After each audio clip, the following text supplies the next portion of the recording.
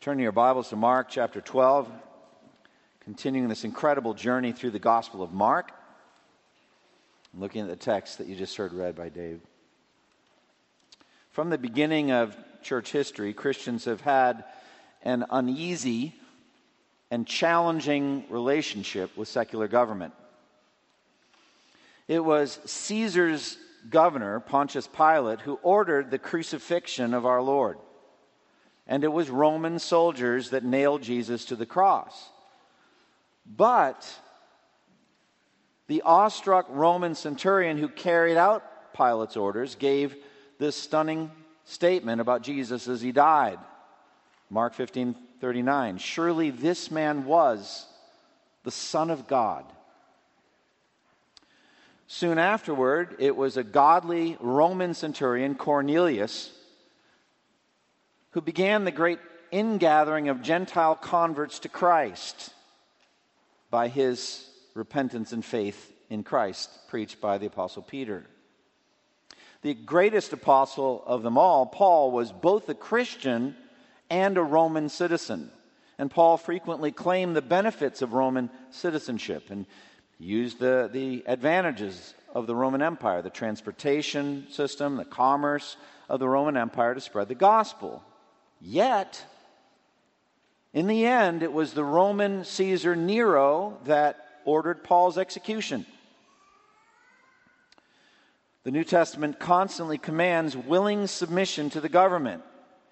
Yet it was the government that savagely persecuted Christians and murdered Christians for the first 3 centuries of church history.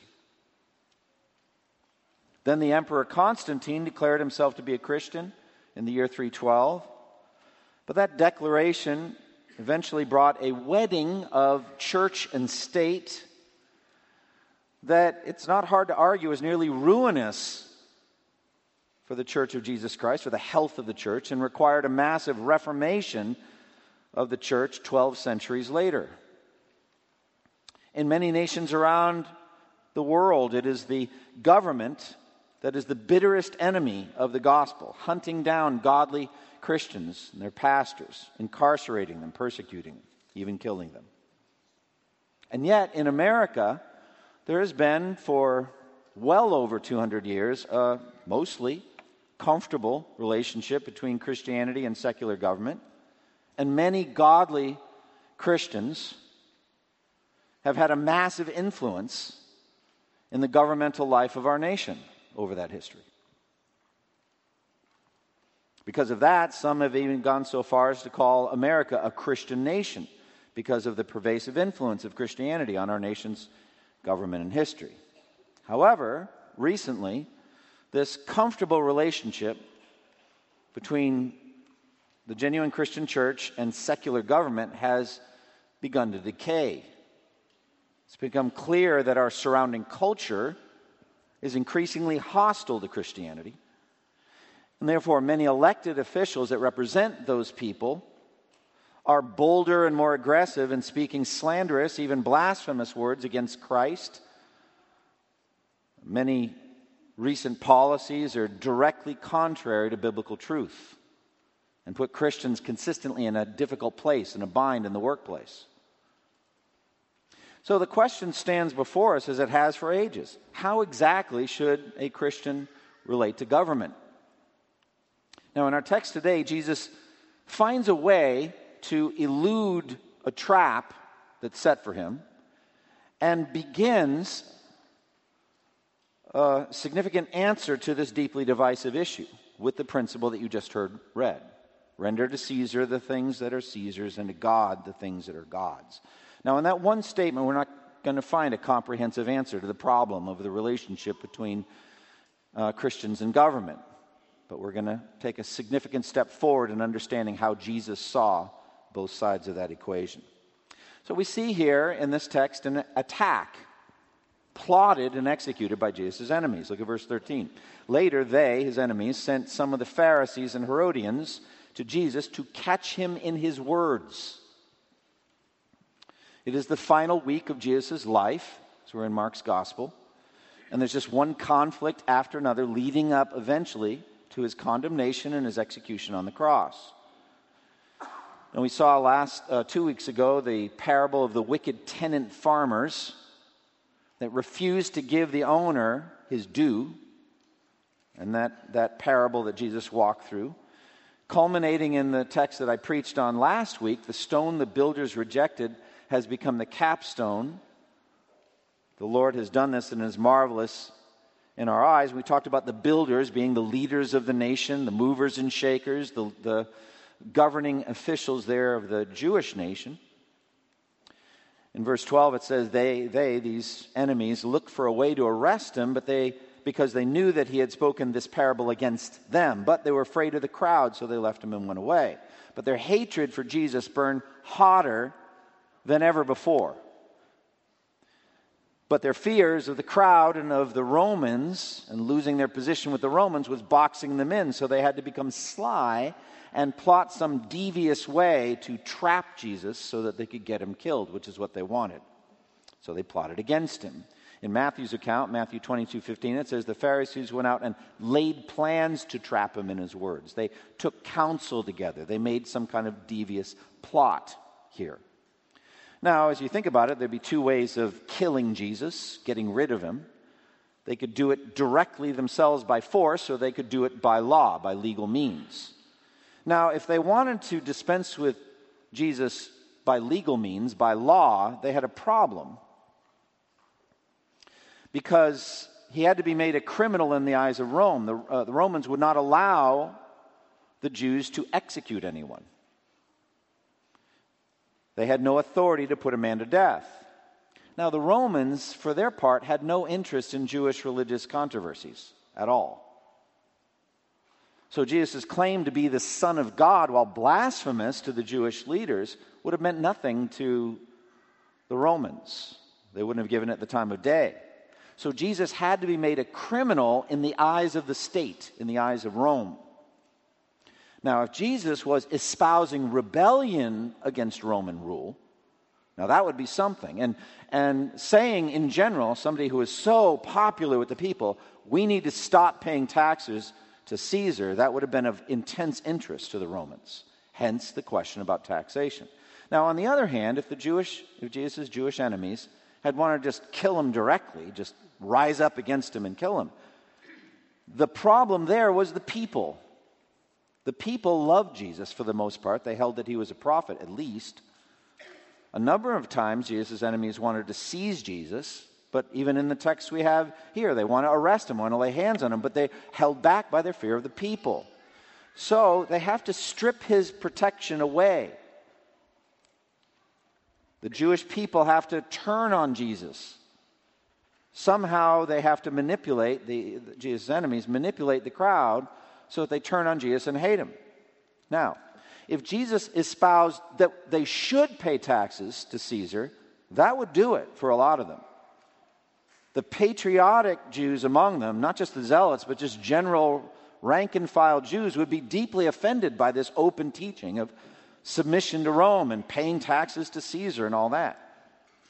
Hence, I hope you can see the dark genius of this plot laid. They have him, they think, either way. Now, bringing this trap are some strange bedfellows here. Pharisees and the Herodians. Matthew 22:16, the Pharisees sent their disciples. So some young, zealous Pharisees are sent, dispatched, along with the Herodians. The eyebrows really should go up if you realize who these people are. The Pharisees, on the one part, are Jesus' most vocal and consistent enemies. Vehement. They're known for their passionate commitment to the laws of Moses and their belief that obedience to the laws of Moses was the means by which they could earn their salvation, favor with God, and they thought they did keep the laws of Moses. Now, along with this, of course, with their fierce commitment to their Jewish heritage, they hated the Roman occupation, the Roman legions. Some Pharisees were even zealots who were secretly plotting rebellion against Rome, wanted to overthrow the Romans. They would have adamantly, passionately rejected the Messiah teaching that we need to pay taxes to Caesar. They would have hated that, Pharisees. Now, the Herodians, on the other hand, are disciples or followers of King Herod, who was a puppet king of the Romans. He derived his power from Roman rule. That's how he was in power. And all the taxes that were gathered, some of them went to Herod and to the Herodians. They actually benefited from the taxes paid to Rome. How in the world did these people get together? Ordinarily, they would have hated each other. But there's an old adage, the enemy of my enemy is my friend. Right? And we see this. You see it in military, like World War II. How did the UK and the United States get together with the wicked Soviet Union tyrant Joseph Stalin? They had nothing in common in terms of government, but they had a common enemy, Hitler and the Nazis. So we see this kind of thing. These two groups who are normally enemies, they get together. They represent opposite sides of the question on taxation, but they're both committed to one thing. And that's getting rid of Jesus. They hated Jesus, so they wanted to do that. So this is a sinister, a dark, a devious trap that Jesus is encircled with here. And they bring it with some flattery. They mix in some flattery here. Look at verse 14. They come to him and they say, "Teacher, we know that you're a man of integrity. You aren't swayed by men because you pay no attention to who they are, but you teach the way of God in accordance with the truth." It should make you feel sick as you read that. You realize who it's coming from. Now, flattery is very different than encouragement. All right? I hope you realize that. It's good to encourage other people. It's bad to flatter them. What's the difference? Well, the difference is your motive and whether you believe what you're saying or not. Flattery is insincere praise given for selfish reasons. Years ago, I was reading the Aesop's Fables, and I came across one of the fables, The Fox and the Crow. It's a fun story. A wily fox sees an ugly crow sitting up on a branch up high with a coveted piece of cheese in its beak. And the fox looks up and persuades the crow that it has the most beautiful singing voice of any bird in the forest, and that he would love to hear a single song from its golden throat. Filled with pride, the crow opens its beak and begins to squawk its nasty little song, while the precious piece of cheese falls to the ground right into the open mouth of the fox. Moral of the story: don't trust flatterers. The book of Proverbs says the same thing. Proverbs 29:5. Whoever flatters his neighbor is spreading a net for his feet. That's exactly what Jesus' enemies are doing here. They're flattering him and spreading a net for his feet. Now, the thing is, the words they used are actually true. And for us as believers in Christ, we could walk through them and worship Jesus for these things. But they didn't believe them. Well, for the most part. First of all, Jesus was, in fact, a man of integrity. Never has there ever been a man so much a man of integrity. A man absolutely committed to the truth, willing to die for the truth. And exactly what he appeared to be. There's no deception, no corruption. He wasn't just true, he was truth incarnate. He didn't say, "I am the way and I teach the truth." He said, "I am the way and I am the truth and I am the life." He is truth incarnate. That's who he was. But they didn't believe this. They actually believed that he was a deceiver teaching false doctrines. Jesus actually did teach the way of God in accordance with the truth. He perfectly spoke the words of his heavenly Father. No one has ever taught more pure and perfect doctrine than Jesus. He did teach the way of God in accordance with the truth. But again, they didn't believe this. They believed he was a heretic, a false teacher. Now, the next statement they make: we know that you aren't swayed by men since you pay no attention to who they are, but you just say your convictions no matter who you're talking to. Now, they actually did believe that, and it actually was true. Jesus wasn't concerned at all with the person he was talking to in terms of any fear he would have. He wasn't afraid of Pontius Pilate. He wasn't afraid of Annas. He wasn't afraid of crowds. He wasn't afraid of anybody, ever. He taught what he believed. He didn't look at the individual's face. That's literally the expression. He wasn't moved by the face, the appearance, the position. It didn't intimidate him at all. Nowadays, politicians are constantly governing by opinion polls. You know, they stick their finger in the wind and try to find out the prevailing, opinion, and then they'll make their judgments based on that. Jesus never did that. He had zero fear. He's the King of kings and Lord of lords. He's the judge of all the earth, and he knew it. No fear. Now, as I said, Jesus' enemies actually did believe this about him, and they were counting on it. You understand? They're counting on Jesus just saying what he thinks here. And so they are wanting to trap him in his words. And so they come with the trap sprung. It says, is it right to pay taxes to Caesar or not? Should we pay or shouldn't we? Either way, they were stuck. He was stuck, so they thought. Jesus says, no, we should not pay taxes to Caesar. How long do you think it would have taken them to go tell Pontius Pilate? I mean, it would have been later that hour he would have heard about it. But if, on the other hand, he says we should pay taxes to Caesar, he's surrounded right there in the temple area by hundreds of people that are listening to every word he says. We would have lost a lot of those patriotic Jews right there and then. So either way, it was a trap designed to get Jesus killed. Now, Jesus begins by exposing their hypocrisy. Look at verse 15. Jesus knew their hypocrisy. Why are you trying to trap me? Now, it's one thing to have an instinct about hypocrisy or an instinct about flattery. It's another thing to actually know the motives of another human being's heart. And Jesus is omniscient. John chapter 2 says Jesus doesn't need any testimony about a man because he knows what's in a man. He knows what's inside someone's heart. Like Nathanael, he knew that he was a man of integrity and he was a true Israelite. How do you know that? I saw you while you were under the fig tree, John chapter 1. Jesus knows people. He knows their hearts because he's omniscient. And so he understands what they're trying to do, and he evades their trap. Now, how in the world is he going to get out of this one? Well, you've already read the text, so you know how he gets out of it. But it's really quite remarkable. First of all, fundamental to this whole exchange is they do not understand who he is. They don't understand what they're dealing with. You know, I like most of you do, I like the amazing person incognito kind of story. I mean, you guys like that? I mean, the Kyrie Irving, Uncle Drew thing. You know, I mean, there are a lot of athletes that do this. Eli Manning dressed up, Chris Bryant, Greg Maddux. You don't know who he is. It's like, man, this dude's got a good curveball. That was Greg Maddux. What did you think? But you didn't know. He thought he was the sound guy. I like those things.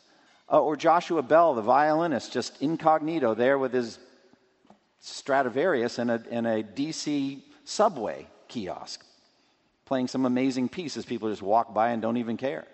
That's Joshua Bell right there.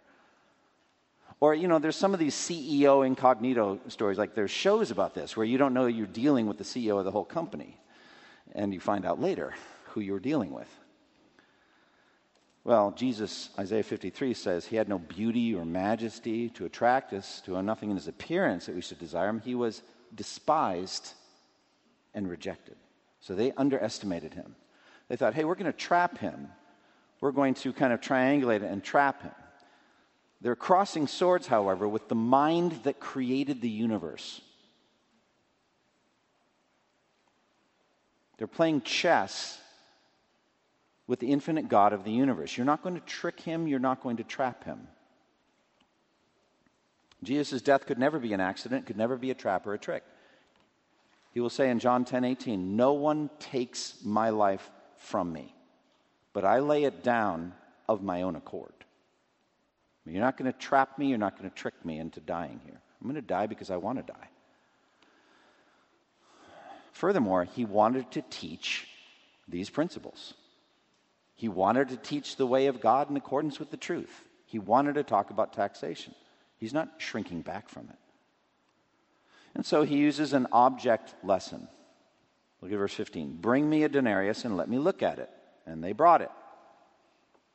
So they bring in this coin, and he's holding it. You can picture him holding up the coin. And then he says, whose portrait is this? Points to the coin. And whose inscription? Now, the coin itself would have been odious to any religious Jewish person.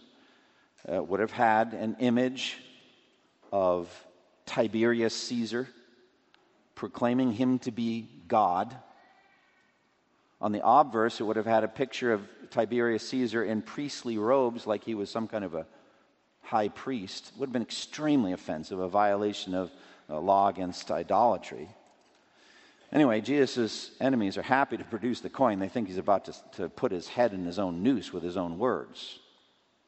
Whose portrait is this? Caesar's, they answer. Then he gives his answer.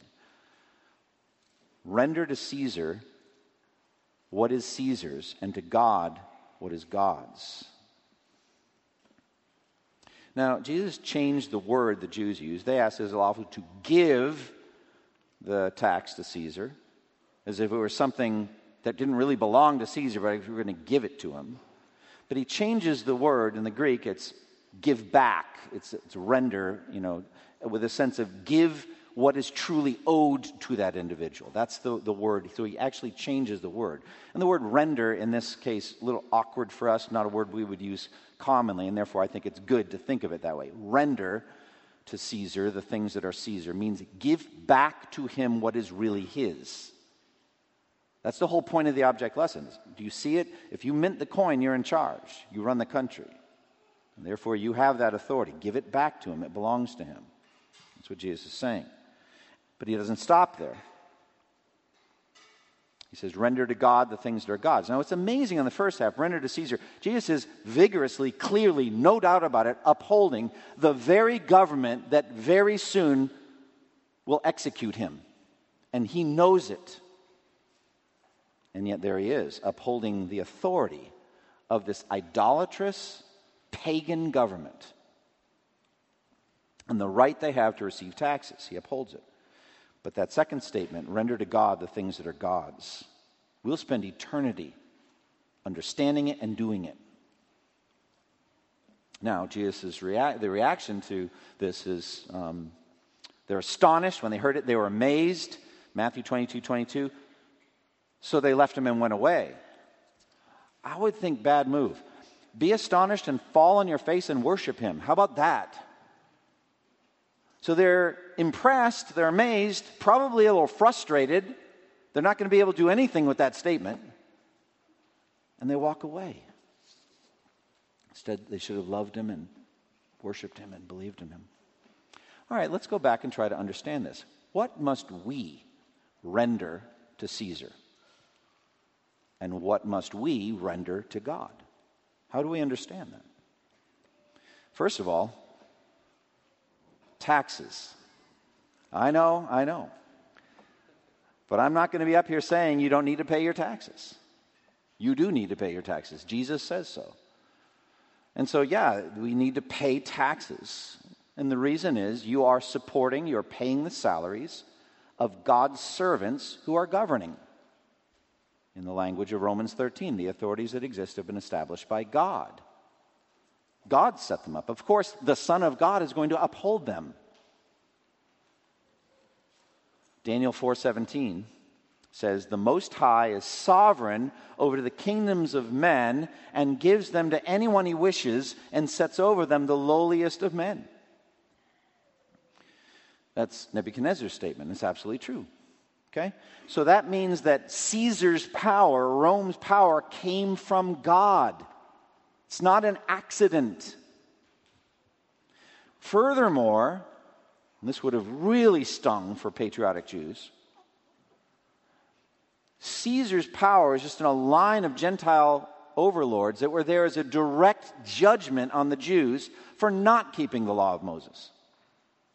That's why they had control of the promised land. It's the very thing that God had said through Moses in Deuteronomy he would do. They're getting the promised land on condition of their obedience to the laws of God, the laws of Moses. It's the condition. And if they do not keep his laws, he is going to use Gentile armies to evict them. It's in the Song of Moses in Deuteronomy 30:32. It's a clear prediction that that's what he's going to do. He's going to make them jealous, he said, by those that are not a people. It's a very clear statement. He's predicted ahead of time what they're going to do. So this is not an accident. It's not something he didn't know.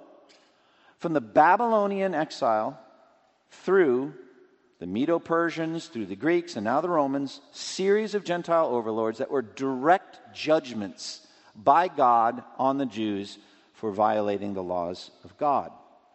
He specifically judged Jews who refused to submit to the Gentiles. Read about it in Ezekiel 17. He's very angry with them that they're not submitting to Babylon. Ezekiel 17. Very surprising. I mean, do you think those things were taught much among the Zealots and among the Pharisees? I don't think those themes were lifted up much, but it was clearly true. Jesus called it the times of the Gentiles. Ezra knew it. When a small remnant of Jews came back from the exile of Babylon to rebuild Jerusalem and to rebuild the temple and all that, Ezra said these things. He said, because, as Ezra 9, 7 through 9, because of our sins, we and our kings and our priests have been subjected to the sword and captivity, to pillage and humiliation at the hand of foreign kings, as it is today. That's it. That's why this is happening. But now, for a brief moment, the Lord our God has been gracious in leaving us a remnant and giving us a firm place in his sanctuary, and so our God gives light to our eyes and a little relief in our bondage. Though we are slaves, our God has not deserted us in our bondage. He has shown kindness in the sight of the kings of Persia, allowing us to return and rebuild the city and the temple. That's what he's saying. So he understood it, Ezra. The patriotic Jews, the Zealots who wanted to rebel against Rome, were forgetting the sins of their fathers and God's just judgment against them. In addition, they were forgetting the benefits of wise Roman government. And there were many. The Roman conquest of the Mediterranean world brought with it tremendous advantages and unification. They united that part of the world in something called the Pax Romana, the Roman peace. This meant that as long as a conquered country accepted the Roman yoke, accepted Roman rule, they pretty much could live out their whole lives in peace, free from warfare. So that's a big advantage back then. You're not going to have raiders coming in and taking your crops. The Romans were excellent at long-term stability. They used local leaders and regional kings to keep the peace. They allowed freedom of religion within a certain measure and guaranteed a semblance of justice for the people. They established commerce, roads, economic system where some people became pretty prosperous in that system. As with any reasonable government, they protected its people from rampant crime, from anarchy, from armed mobs roaming the streets. They brought stability and order and daily peace to life. And so it is today, the benefits of government today. Romans 13:4 says, the ruler is God's servant to do you good. 2 verses later, Romans 13:6, this is also why you pay taxes. For the authorities are God's servants who give their full time to governing. And because they give their full time, they need to be paid. That's their salary. So it's right to pay taxes. So God's servants in government do you good. They promote peace and public order. They establish and uphold a system of justice. They punish evildoers. They protect people from military threats. They promote health and prosperity by roads, infrastructure, common economy, all of these things. Many benefits. By contrast, I think the worst possible situation there could be, I've thought about this, it's debatable whether it's tyrannical dictatorship or anarchy, but I think anarchy is worse. Anarchy is worse because it's not like there aren't going to be any people trying to control that situation. You look at, for example, the reign of terror during the French Revolution, or you look at Somalia, for example, from 1991 to 2006, there was no permanent government in Somalia, it was just anarchy. Well, what would it have been like to live in Somalia in 2000? You couldn't go out of your home, really. There's just roving bands of gun-wielding young men that gun you down, steal things from you. I mean, it was horrible. And there are all kinds of markers of what life was like in Somalia in terms of infant mortality, in terms of disease, in terms of education, literacy, adult literacy rates. All of it plummeted. It was horrible.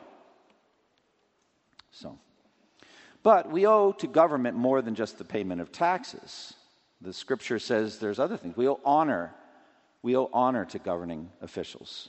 1 Peter 2:17, show proper respect to everyone, love the brotherhood of believers, fear God, honor the king. There's a certain respect that goes to governing officials. We owe obedience as far as we're able. Romans 13:1, it says, everyone must submit himself to the governing authorities, for there is no authority except that which God has established. The authorities that exist have been established by God. Now, in our government system, we also, I think, owe wise participation. we're able to take advantage of being, for those of us that are, American citizens who are able to participate in government, able to vote out officials that we think have their policies we disagree with. We're able to debate them, raise up questions, concerns, etc. You look at the way Paul behaved 9 times in the book of Acts. The Apostle Paul is referred to as a citizen of Rome. He had that Roman citizenship card in his back pocket, and he's going to pull it out at some key moments, like one time when they were stretching him out to beat him. And he says, is it lawful for you to beat a Roman citizen who hasn't even been condemned? And the Roman guard at that point pulled back and said, whoa, what are we doing here? So Paul would use that Roman citizenship thing. I think Paul by then had decided he had had enough beatings to store up treasure in heaven. He didn't need any more. So let's put an end to this right now. But it was the Roman citizenship. And it was his appealing to Caesar, which was his right to do as a Roman citizen, that enabled him to go to Rome and preach the gospel to Caesar. For us, it's a matter of voting, participation, jury duty. Also, many godly Christians, as I mentioned at the beginning of my sermon, actively participate as elected officials or participate with government, federal, state, and local officials. And throughout history, Christians have used their convictions to be salt and light in those settings, very much like Daniel in Babylon, where he was the 3rd highest ruler in the kingdom. He's able to do that. What else do we owe to government? We owe prayer. We need to pray for governing officials. 1 Timothy 2, 1 and 2, he says, I urge then, first of all, that requests, prayers, intercession, and thanksgiving be made for everyone, for kings and all those in authority, that we may live peaceful and quiet lives in all godliness and holiness. So pray those things. Go to 1 Timothy 2. I'll tell you what, whenever some elected official, from the president on down, even to local government, does something that really irritates you, I would say first and foremost, go to 1 Timothy 2, 1 and 2. Read the text and then pray for them. Pray for them. Paul goes on in the next 2 verses to say, imply we should be praying for their salvation. Praying for their salvation. 1 Peter 2, 3 and 4. This is good and pleases God our Savior, who wants all men to be saved and come to a knowledge of the truth. Friends, think of it this way. If the tyrant Nebuchadnezzar could be, as I believe, genuinely converted, so he writes incredible worship to Almighty God at the end of Daniel 4. And I do expect to see him in heaven. If a guy like that, who's running the world, can be converted, God can convert anyone. And so we pray because God desires all men to be saved. Just because they are leading, or leaders, a prime minister, a dictator, whatever, doesn't mean that they can't be converted. But there are limits, aren't there, to our obedience? There should be limits. When government commands something contrary to the Word of God, we need to resist. For example, in the book of Acts, the governing officials there, the Jewish government, the Sanhedrin, forbid Peter and John from preaching the gospel. We forbid you from speaking in the name of Jesus anymore. Well, just shortly before that, Jesus had given the Great Commission right before he ascended to heaven. Preach the gospel in all the world. So who are you going to listen to? Well, they knew who they were going to listen to. They said, judge for yourselves whether it is right in God's sight to obey you rather than God, for we cannot help speaking about what we have seen and heard. But a Christian should still do this disobedience with a respectful attitude. I think we see this with Shadrach, Meshach, and Abednego, and also Daniel. Shadrach, Meshach, and Abednego in the fiery furnace were respectful to Nebuchadnezzar still. How do I know that? Well, one of my favorite little moments in government history. I mean, it's important, don't you think, for governments to make laws that are enforceable. That's why I say no government can ever make a law against coveting, because they can't enforce it. Well, here's the most unenforceable command ever. They're in the fiery furnace, miraculously sustained by the hand of God, and Nebuchadnezzar shouts, Shadrach, Meshach, and Abednego, come out. Suppose they said, come and get us. Right? What's he going to do? His soldiers burned to death throwing them in there. It's unenforceable. But that wasn't their attitude. There was nothing immoral about the command to come out. There was something immoral about the command to bow down and worship an idol. You've got to distinguish. Same thing with Daniel in Daniel 6. It was immoral to be commanded not to pray to any god except the emperor. Daniel disobeyed it. He continued to pray to God, and they threw him in the lion's den, but he was still respectful to the emperor. Now, Romans 13 presents government as a servant of God. Revelation 13 presents government in its final state as a direct servant of Satan. No doubt about it, the dragon is Satan, and he is behind the beast from the sea, who is the Antichrist. It's one thing to be demon-possessed. What is it like to be Satan-possessed? And I believe that is the final form of human government on earth. And in that final form, during the reign of Antichrist, which is that one world government that I believe is coming, all the nations of the earth are going to bow down to this one individual. It's the final form of human government. One of the indicators of submission to that wicked ruler will be the mark of the beast. And it's very plain that if you receive it, you'll spend eternity in hell. Revelation 14. So none of the elect, Jesus said, will be deceived, and none of the elect will receive the mark of the beast. That's overt rebellion against the world government. All right, so that's render to Caesar. What must we render to God? Well, I'm going to kind of table a full discussion of this to 3 sermons I'm going to preach on the first and greatest commandment. But here's what you owe God. You owe it to him to love him with all of your heart, soul, mind, and strength, and to show your love by your total, absolute obedience to him. That's what you owe him.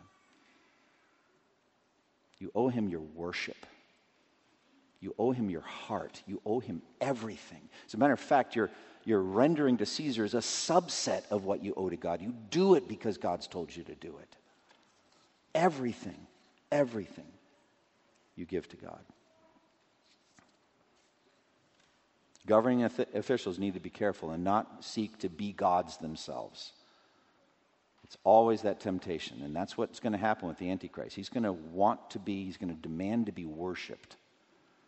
And this is that tendency where governing officials get filled with themselves and filled with ego, and they seek to be worshipped. That is not something we render to Caesar. That's something we give to God alone. Worship. Render means to give back as rightful due. Ascribe to the Lord, Psalm 29, ascribe to the Lord, O mighty men, ascribe to the Lord the glory and strength. Ascribe to the Lord the glory due his name. That's what you owe him. Give him the glory that his name deserves. And then realize, if render means give back, everything in the universe is going back to God. For from him and through him and to him are all things. Everything's getting rendered back to God ultimately. So therefore, everything that we do, whether we eat or drink or whatever we do it for the glory of God. And we Christians can look forward to a perfect government yet to come. Amen? We're looking ahead to the kingdom of Jesus Christ, the eternal kingdom of Christ, described in many places, but one of my favorite is this. Isaiah 9, 6 and 7. For to us a child is born, to us a son is given, and the government will be on his shoulders. Think about that. And he'll be called Wonderful Counselor, Mighty God, Everlasting Father, Prince of Peace. Of the increase of his government and of peace there will be no end. He will reign on David's throne and over its kingdom, establishing and upholding it from that time on and forever. The zeal of the Lord Almighty will accomplish this. Well, that was going to be the end of the sermon until this morning. Then I wrote this extra page, and I want to read it to you. I believe many Christians living in America today are intensely disappointed with what's happening with our government. And I share your disappointment. Many Christians have expectations of government that I am worried about, frankly. I'm concerned about it. Those expectations are not being realized. And as they look ahead, they wonder, how can we get those expectations realized? So I wanted to just say a few things about the difference between the kingdoms of this world and the kingdom of Christ. There's just a significant difference between the kingdoms of this world and the kingdom of Christ. How do they advance? How do the kingdoms of this world advance, and how does the kingdom of Christ advance? How are they governed? How do the kingdoms of this world, how are they governed? And how is the kingdom of Christ governed? I mean right now. And how do they handle opposition? How do they handle enemies? How do they handle opponents? With the kingdoms of this world, it is the compulsion of the sword. You oppose, you die, ultimately. Whether you're a criminal or if you're taking up a sword against the government or opposing an enemy army. It's the sword, the compulsion of the sword. With the kingdom of Christ, it's the compulsion of truth and love. That's what we do with our enemies. We love them and we give them the truth. Therefore, it is force, physical force even, compulsion by force on the one side versus persuasion and love on the other. Or if I could keep it simple, the kingdoms of this world advance, get larger by killing, and the kingdom of Christ gets larger by its subjects dying. It's very different. Therefore, there are two verses in my mind. John 18:36, Jesus said to Pilate, "My kingdom is not of this world. If it were, my servants would fight for me." Think about that. That's what it means to have a kingdom of this world. My servants would take up the sword and fight for me.